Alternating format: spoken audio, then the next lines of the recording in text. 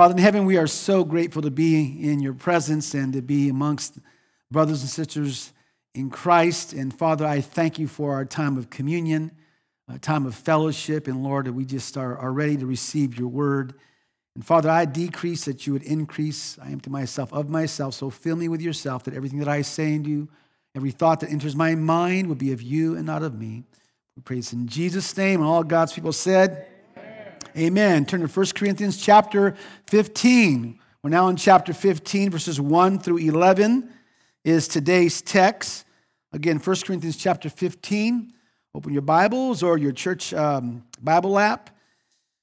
Verses 1 through 11 is our text. We're now in part 27 of our series, Undivided. Undivided. Now, as always, before we dive into the text, I want to do a quick review from last week's text. It was all of chapter 14. And remember, the context of chapter 14 is when the church gathers together. When the church, the body of Christ, gathers together, the church should be displaying love. Someone say love. The church should be acting in love while using spiritual gifts. And Paul is showing the Corinthian believers, this is how prophecy works in the church. This is how tongues work in the church. And you might remember the 3 points that I gave you last week. The first point was edification. Remember that? Edification. And in verse 4, Paul says, he who speaks in a tongue edifies himself, but he who prophesies edifies the church. So one is primarily to edification of self. The other is primarily to the edification of others. And so what Paul does, Paul sees prophecy as better for the church as a whole. As a whole. And the focus here is that the church may receive edification more than the individual. And the second point last week was comprehension. Say that, comprehension. And Paul says you won't receive any profit, unless you understand what I'm saying so you can apply it to your lives. And the third point of last week was instruction. Say that. And Paul gives instructions for conducting the worship service. Verse 39, he says this, therefore, my brothers, be eager to prophesy. Why does he say that? Why? Because it edifies everyone, the whole body. And he says, and do not forbid speaking in tongues. Now remember, there's a context for that. And though Paul will carefully regulate the use of tongues in the church, he will not forbid it. At the same time, he will encourage its use in one's personal devotions. And in verse 40, he says this, but everything should be done in a what? A fitting or orderly way. Why? Because God is not a God of disorder, but a God of what? Peace. Peace. He's a God of order, right? You see, order in worship, order in worship reflects the character of God. Because he's a God of order. And whatever is done in the church is to be done orderly, decently, and properly, so as, listen now, to bring the most glory, say glory, to God and to edify the whole church. This now brings us to today's text. The title of my message is of first importance. Everyone say that. Now at the time that Paul was writing to the Corinthian church, there were some strange views of death and life after death. Now, the majority of the Corinthian believers believed in Jesus' resurrection. They had no problem with that. They believed that Jesus Christ was resurrected. But some of them were wrestling and struggling with their own future bodily resurrection from the dead. Now, remember, many of these believers, right, if you know the background of the Corinthians, many of these believers came from a background of different belief systems. And those belief systems caused some confusion as to their future state. And this is why Paul spends a lot of time on this subject of the resurrection of Jesus Christ and the resurrection of the believers. 58 verses in all. Now, let me give you some background here.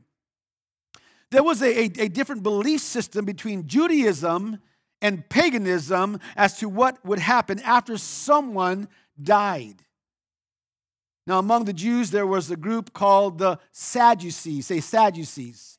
And they were a religious faction that would show off societal power in every aspect. And these men, they hated Jesus. They hated Jesus. And were the Jewish aristocrats of their day. They were known as much for their wealth and corruption as for their religious devotion.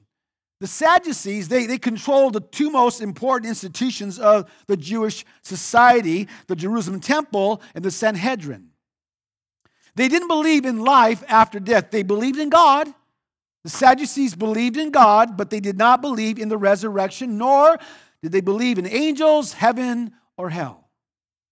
Then you had the pagans' belief system regarding life after death. And now among the Greeks, they didn't believe in the resurrection of the dead as well. In fact, friends, when Paul preached the resurrection at Athens, it says in Acts, write this down, Acts chapter 17, verse 32, Acts 17, 32, that they sneered at him, that they mocked him, that they laughed at him. They scoffed at the very idea of a resurrection. In Athens' citadel of human philosophy, the Areopagus believed that the resurrection of the body was unthinkable. And they believed the body to be the source of man's weakness, the source of man's sin, and they viewed it as a corpse, as a tomb. And it was the prison of the soul, and the sooner the soul was set free in death, the better off a person would be. Now, there were a couple of different groups of ideologies and philosophies among the Greeks, and one of them was the Stoics. It's the Stoics. And the Stoics viewed death as natural, as a return to nature, and they called it the divine fire, that everybody received a spark of divine fire when they were born into this world, and then when they died, their body decayed into the natural elements. In other words, a spark went out. It was absorbed by the natural elements. The Stoics believed that. You also had the Epicureans, and the Epicureans, they just believed in pleasure, man. Just pleasure. We're here to live pleasure on earth. That was it. They didn't believe in the afterlife. And then you had the followers of Plato, the Platonists, they called them. And they believed in reincarnation, not resurrection. So it was this kind, you got to get this now, it was this kind of thinking, these belief systems that was influencing the Corinthian believers since they came from a pagan background. And many of them were confused as to their own future after they would die. And so this is what Paul had to deal with at this time. He was dealing with this kind of mindset and thinking from the Corinthian believers. So what Paul does, and I love it, what Paul does is he builds his case. In chapter 15, he builds his case for the resurrection of Jesus Christ, and not just for the resurrection of Jesus Christ, but also for the resurrection of the believers. Someone say amen. Now, this chapter 15, I got to tell you, friends, is an amazing, amazing chapter. It is one of the 10 greatest chapters in the Bible. And what you and I have, what we have in this chapter, and you got to get this, what you and I have in this chapter is the very core, very foundation, and very doctrine, say doctrine, of our Christian faith. It's the resurrection of Jesus Christ and the resurrection of believers. Got it? 3 points from today's text. If you're ready, say yes. Number one is the prominence of the resurrection. The prominence of the resurrection. Remember, Paul is building a case here, right? He's building a case here. The prominence of the resurrection. Now, before Paul builds his case for their resurrection, he needs to first remind them of the heartbeat of the gospel. We call this the good news. Say the good news. Because why? Because the resurrection of Jesus Christ is the focal point in reference to salvation. It's the fundamental, it's fundamental to the gospel. Verse 1a. If you're with me, say amen. Now, brothers, he says, I want to remind you. I want to remind you of the gospel I preached to you. So Paul, right, he reminds the Corinthian believers of the gospel message that he preached to them when he first came to Corinth. So he's reminding them of the gospel. Now, did they forget? We don't know. Okay, but he's just reminding them. Now listen, the gospel is a message of what God has done for me, what I could not do for myself. And friends, Jesus came to earth to live a life I should have lived, and to die a death I should have died, and rose from death, listen now, so that I may also live. So that because of this work, his work, friends, I could be saved.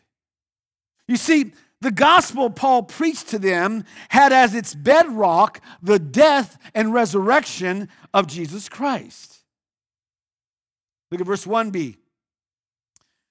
Well, let's go back now, brothers. I want to remind you of the gospel I preached to you, which you what? Received, and on which you have taken what? Come on, say it. Your stand. Get this. The gospel gives us a place to stand. The gospel gives you and I a place to stand. It's our firm foundation. Now, if you're saved, say amen. Standing in that good news makes us able to stand firm against the schemes of the devil. It also enables us to stand blameless, say blameless, before a righteous, holy God. And friends, those of us who have received Christ now stand in Him. And because we now stand in Him, we have a foundation, an anchor, a place to, listen, handle the pressures of life. We have a security, say security, in the midst of trouble. We can stand because of the gospel. Verse 2. By this gospel, you are what? Come on, say it loud. By this gospel, you are what? Saved. Now, I want to stop there, and I want you to follow me here. Paul's saying the result of what was preached to you, the result of what was preached to you and what you received and where you stand is that now you have a present salvation. Got it?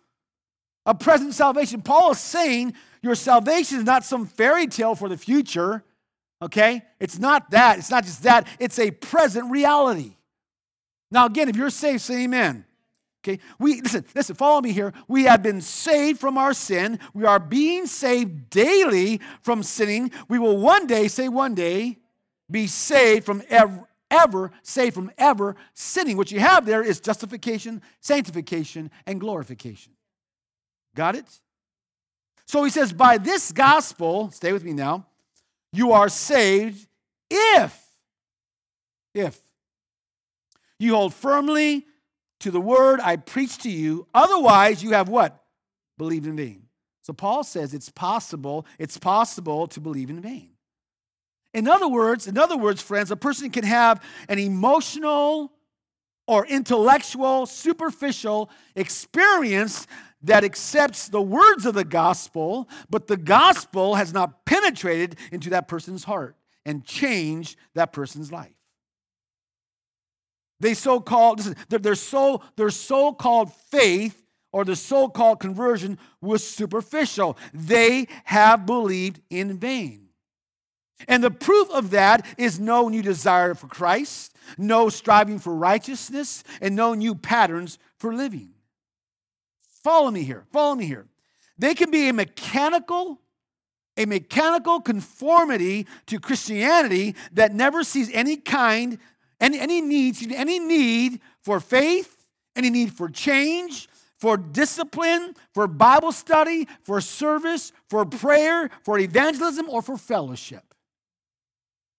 Listen, if a person has really met the resurrected Christ by faith, his or her life will be changed. Not might, will be changed. Listen, it's more than a transaction. It's more than a transaction. It's transformation.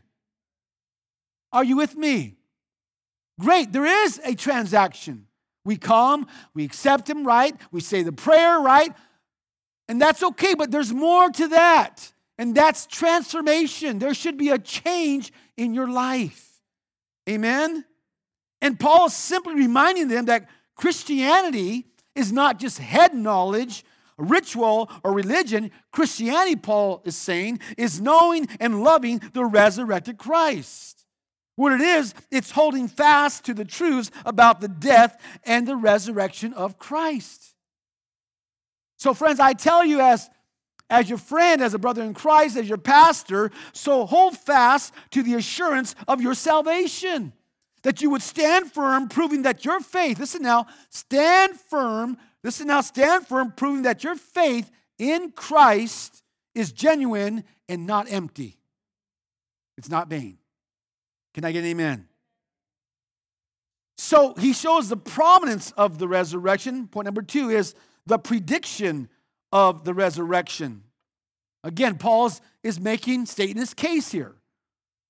The prediction of the resurrection. The resurrection of Jesus Christ is the focal point in reference to the Scriptures. Got it? To the Scriptures. It was validated, listen now, validated by the Scriptures. If you got it, say got it. Verse 3, for what I received, I passed on to you. What's that? The gospel. As of, here we go, of what? Say it.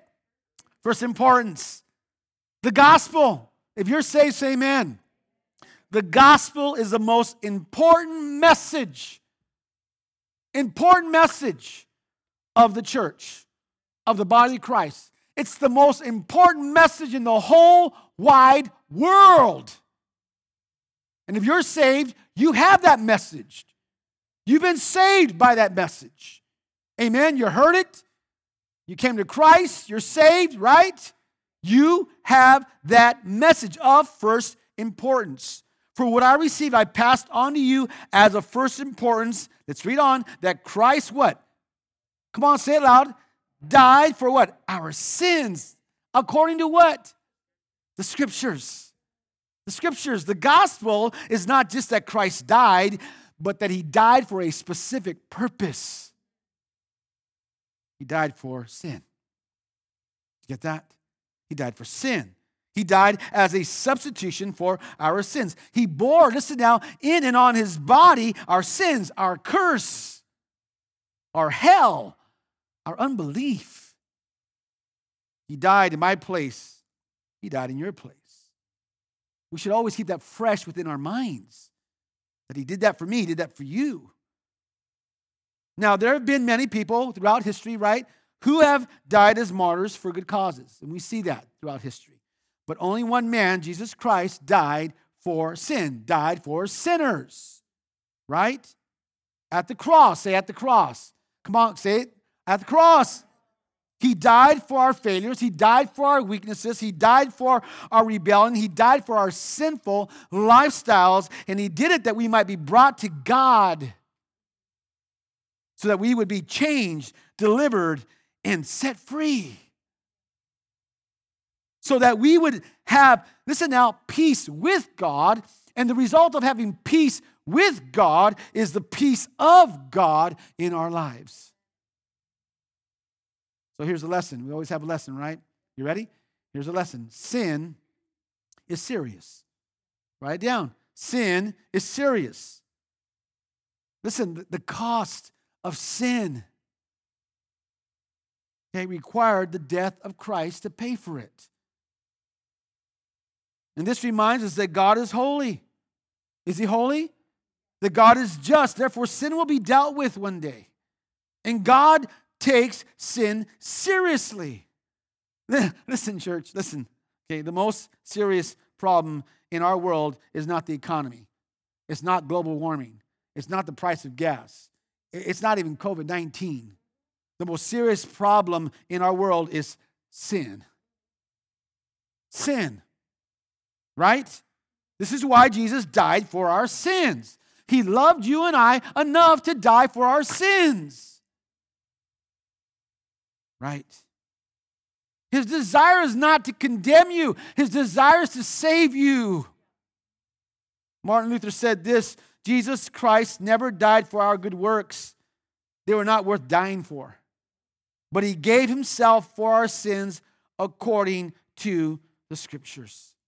Look at verse 4. Look at verse 4. That he was what? Buried. Say that.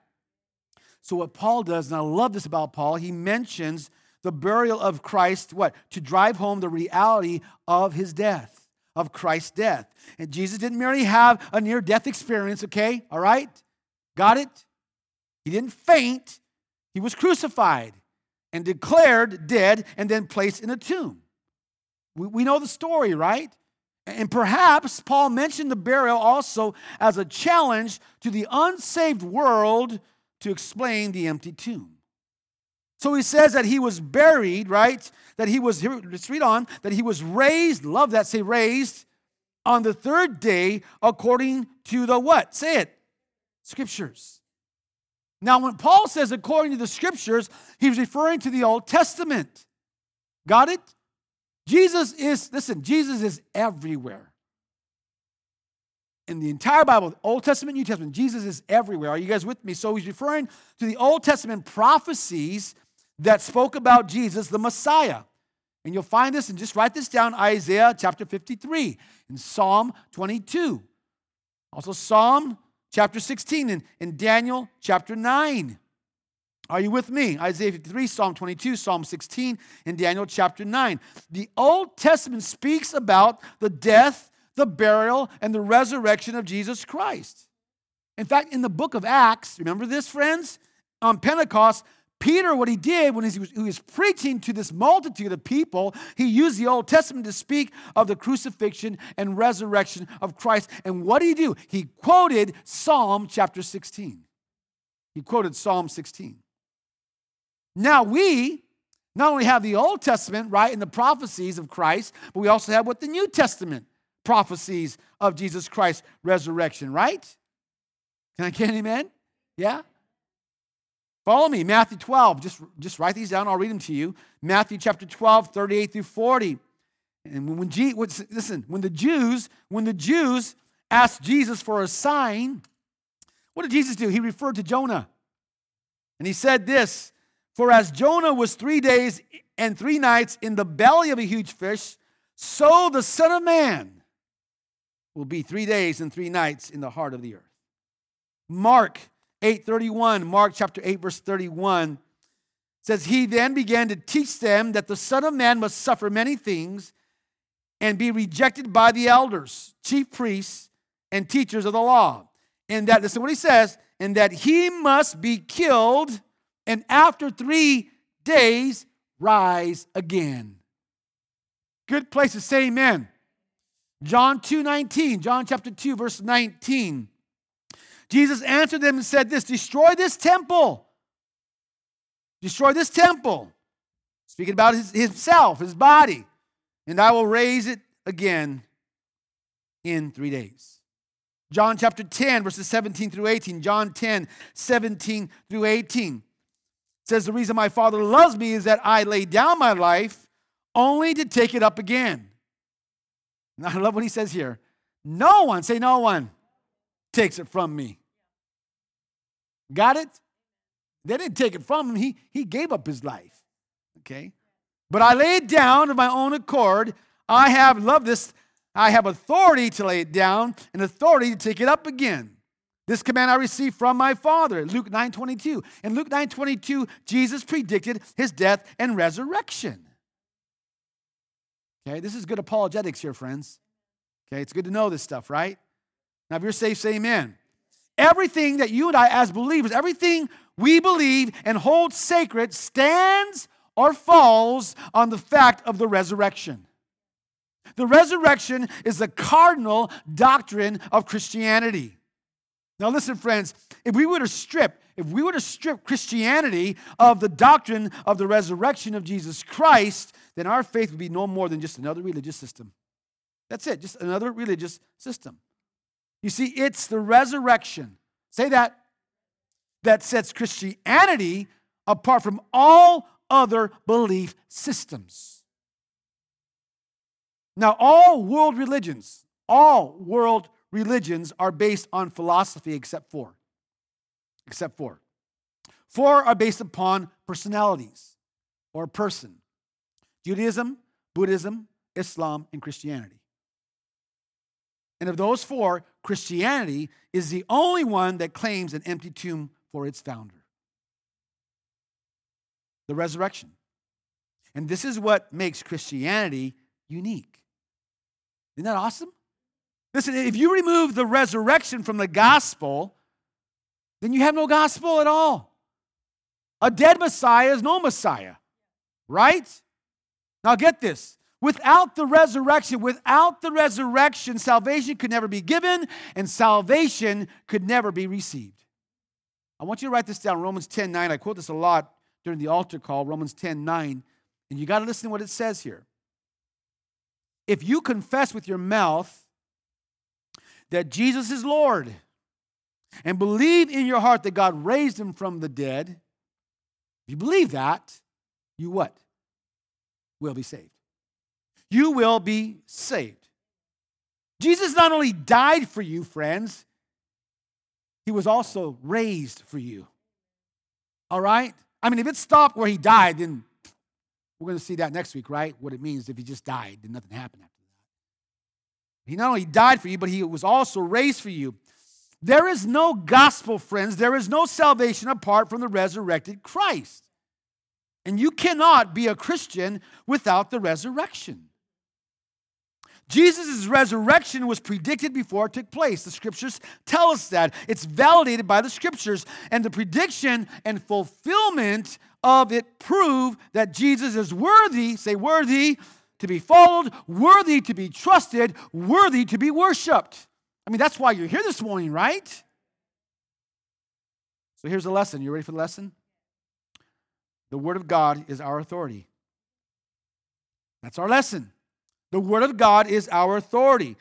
Listen what the text says, okay? Let's go back to the text. In context, that Christ died for our sins according to the what? Scriptures. That he was, verse 4, that he was buried, that he was raised on the third day according to the what? Scriptures. As Christians, the Scriptures, the Word of God are always our authority. It is our main authority, our only authority. Are you with me? All of our theology must be based on the Scriptures, must be based on the Word of God, not in human experience or not in human philosophy. Got it? The Word of God is our authority. This is it. What you have on your lap or on your iPhone or whatever it is, the Word of God there, okay, that's your authority. That's what you live by. That's what you follow. That's what you believe. Amen? And anything contradicting that is not of God. Are you with me? This is our authority. Can I get an amen? The promise of the resurrection, the prediction of the resurrection. Number 3 is the proofs of the resurrection. The proofs of the resurrection. And what Paul does, Paul gives eyewitness evidence that the resurrection of Jesus Christ actually happened. So follow me here, verse 5a, and then Paul says, and that he appeared to who? Peter, Cephas, Peter. Right? Now, why does Paul mention Peter first? Think about it. Why does he mention Peter first? Well, I believe it's because Peter was deeply hurting at that time. And why was Peter deeply hurting at that time? Because in John chapter 18, verses 25 and 26, John 18, 25 and 26, Peter denied Jesus how many times? 3 times. He even cursed Jesus. And he went out and the scriptures say he wept bitterly when he realized what he had done to Jesus. So he was suffering the pains of guilt and he was suffering the pains of shame. Well, Jesus healed Peter's pains. Amen? He healed Peter's brokenness. He healed Peter's hatred of himself. And I love the fact that the resurrected Christ changed a depressed, discouraged Peter to a forgiven, bold, and dynamic witness for Christ. And in Acts chapter 2, verses 14 through 41, Acts 2, 14 through 41, Peter preached to a crowd of people, and listen now, and more than 3,000 got saved. So that's why I believe Jesus appeared to Peter first. He wanted to heal him and tell him it's okay and commission him to a new mission. So Jesus Christ appeared to Peter, right? But notice verse 5b, and then to the 12. And if that's not enough, if it's not enough, okay, look at verse 6. After that, he appeared to more than how many? Come on, say it. 500 of the brothers at the same time, most of whom are still alive, though some have fallen asleep. That phrase, fallen asleep, means they're dead. They died. So Paul's like, if you have any doubts, guys, if you have any doubts about the truth of the resurrection, you can go to Jerusalem. They'll tell you that, yeah, they saw Jesus. 500 of them. Now, some of them obviously have died, but many of them are still alive. Christ was seen by hundreds of people after his resurrection. Now, enemies and haters of the gospel claim that the followers of Christ were so emotionally distraught about his death that they began to hallucinate and imagine that they saw Jesus alive. Well, okay, let's give them that. Okay, let's give them, the haters and the enemies, let's give them that. It may be possible, okay, it may be possible for 12 men to hallucinate. Okay, let's give them that. But not 500. Are you with me? Not 500. Say that. Not 500. But there's more. Look at verses 7 and 8. Then he appeared to James. Well, who's this James? This is James. This is Jesus' half-brother. And it wasn't until Jesus appeared to him, I believe, that Jesus appeared to him that he understood who Jesus really was. And I believe it was there when Jesus appeared to him that James surrendered his life to Jesus. He didn't believe in his own Jesus. It was his half-brother, right? He got saved there. And James went on to become what? The leader of the Jerusalem church, and he wrote the book of James. Then to all the what? Apostles. In verse 8, and last of all, he appeared to me. Who's me? Paul. And then he says this, also as to one abnormally born. And last of all, he appeared to me, Paul says, and also as one abnormally born. What does that mean? Well, this means two things. It could mean two things. It could mean that Paul came too late to have been one of the 12 apostles. It could mean that, or it could mean that he did not come to spiritual birth in Christ in the usual proper way. That his salvation was unexpected and abnormal. I believe it's the second one. I could be wrong, and I'll prove that point, okay? Listen, friends. There are more witnesses to the resurrection of Jesus Christ than to the signing of the Declaration of Independence. Are you with me? And yet, no one doubts that that document was signed. John chapter 21. Jesus, what he does, he appears to his disciples while they were fishing. And not just appeared to them while they were fishing, but guess what he did? He ate with them. Acts chapter 1, verse 3, it says, after his suffering, he showed himself to these men, Acts 1:3, to these men, and gave many convincing proofs that he was alive. He appeared to them over a period of 40 days and spoke about the kingdom of God. Gosh, I wish I was there when he spoke about the kingdom of God. Mark 16, verses 6 through 7. Mark chapter 16, verses 6 through 7 says, do not be alarmed, Jesus said, you are looking for Jesus of the Nazarene who was crucified. He has risen. Actually, this is the angel. He has risen. He is not here. See the place where they laid him. But go tell his disciples and Peter. He's going ahead of you into Galilee. There you will see him, Jesus, as he told you. Amen? Listen, there are so many more. We could be here for days and hours about the scriptures that give proof of Jesus' resurrection. But the biggest proof of his resurrection, listen now, friends, the biggest proof of his resurrection is what? Changed lives. Say that. His disciples were forever changed after the resurrection. My life, your life has been forever changed, right? Since we came to the resurrected Christ. You guys know the 2 Corinthians 5:17, right? 2 Corinthians chapter 5, verse 17. Therefore, if anyone is in Christ, if you're in Christ, friends, okay, he or she is a new creation. The old is gone, the new has what? Come. Changed life. We're different. Well, look at how Paul's life was changed. Are you ready? Verses 9 through 11. For I am the least of the apostles, Paul says, and do not even deserve to be called an apostle.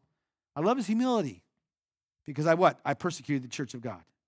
You know his story, right? Verse 10. I love this. You got to underline this, highlight this, circle this.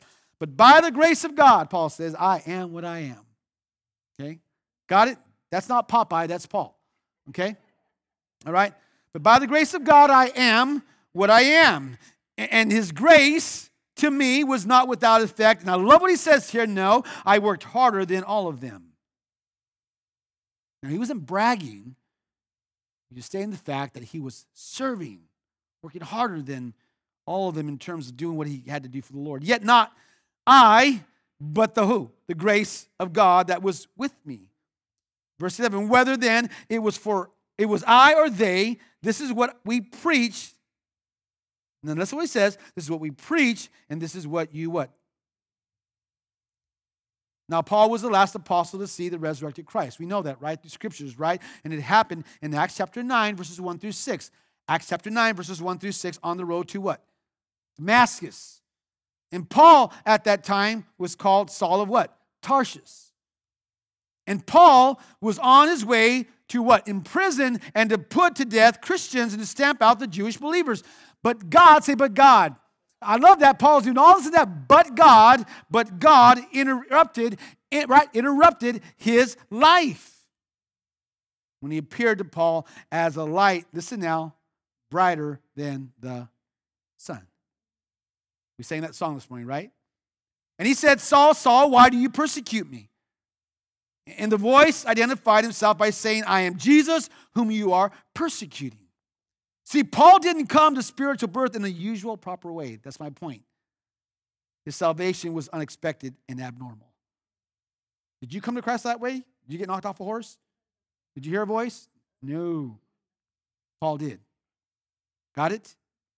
Paul's life was forever changed that day. And what it did, it changed Paul so drastically that he went from Saul of Tarshish to Paul the preacher, from religious profession to personal regeneration. And he came hating, and he went away loving. You see, contact, this is my point, contact with the resurrected Christ changed his life. And this in itself is proof, say proof, that the resurrection happened. Now, a lesson. If you're ready, here's a lesson. Here's a lesson. The resurrected Christ makes a difference in my life. It should, right? The resurrected Christ makes a difference in my life. Let me ask you this. Has the resurrected Christ, has he made a difference in your life? Listen now, I'm talking to you saved people now. Has he made a difference in your life? Now listen, friends, and I want you to hear me. If I call myself a Christian, then there should be evidence. There should be proof of a changed life. Because contact with the resurrected Christ results in a changed life. It's more than a transaction. It's transformation. Okay, well, I said the prayer, and I went up, and okay, so what? So what? Anyone can do that. That's a transaction. Is there transformation in your life? Do people see a difference in your life? Because if you've had contact, right? If you experience the power of God's salvation, then you will live a different life. Your life will be changed. Not a perfect life, but a changed life. Amen? Because whoever God chooses, he changes. Transformation, man. Transformation. There's a lot of folks that come up and say the sinner's prayer, walk away, and guess what? It was nothing. How do you know it meant something? Transformation. Got it? Let's look at the text again. But by the grace of God, he says what? I am what I am. Say, I am what I am. And his grace to me was not without effect. No, I worked harder than all of them, yet not I, but the grace of God that was with me. So I want you to stop there and think what he's saying. Paul, I believe, what I think, I could be wrong. Paul pictures the grace of God as a motivation for service. As a motivation for service. As Paul comes to see the amazing, undeserving goodness that God has bestowed upon him, he is moved, he's compelled to serve even more greatly. Got it? Look at the text again, towards the end of verse 7, I believe. Whether then it was I or they, this is what we preached. And this is what you believe. So Paul preached the resurrection of Jesus Christ, and they what? He said they believed. Listen, friends, this is how salvation occurs. Someone shares the gospel, and someone believes. Got it? Someone shares the gospel and someone what believes. Now, let's wrap this up. And I want to wrap it up with 3 lessons, okay? Are you ready? Say yes. Okay, here we go. Lesson number 1 is this. I was saved to serve. I was transformed. I was saved to serve. The grace of God is a motivation for service. Did he save you? Come on, did he save you? Okay, do you love his grace? Huh?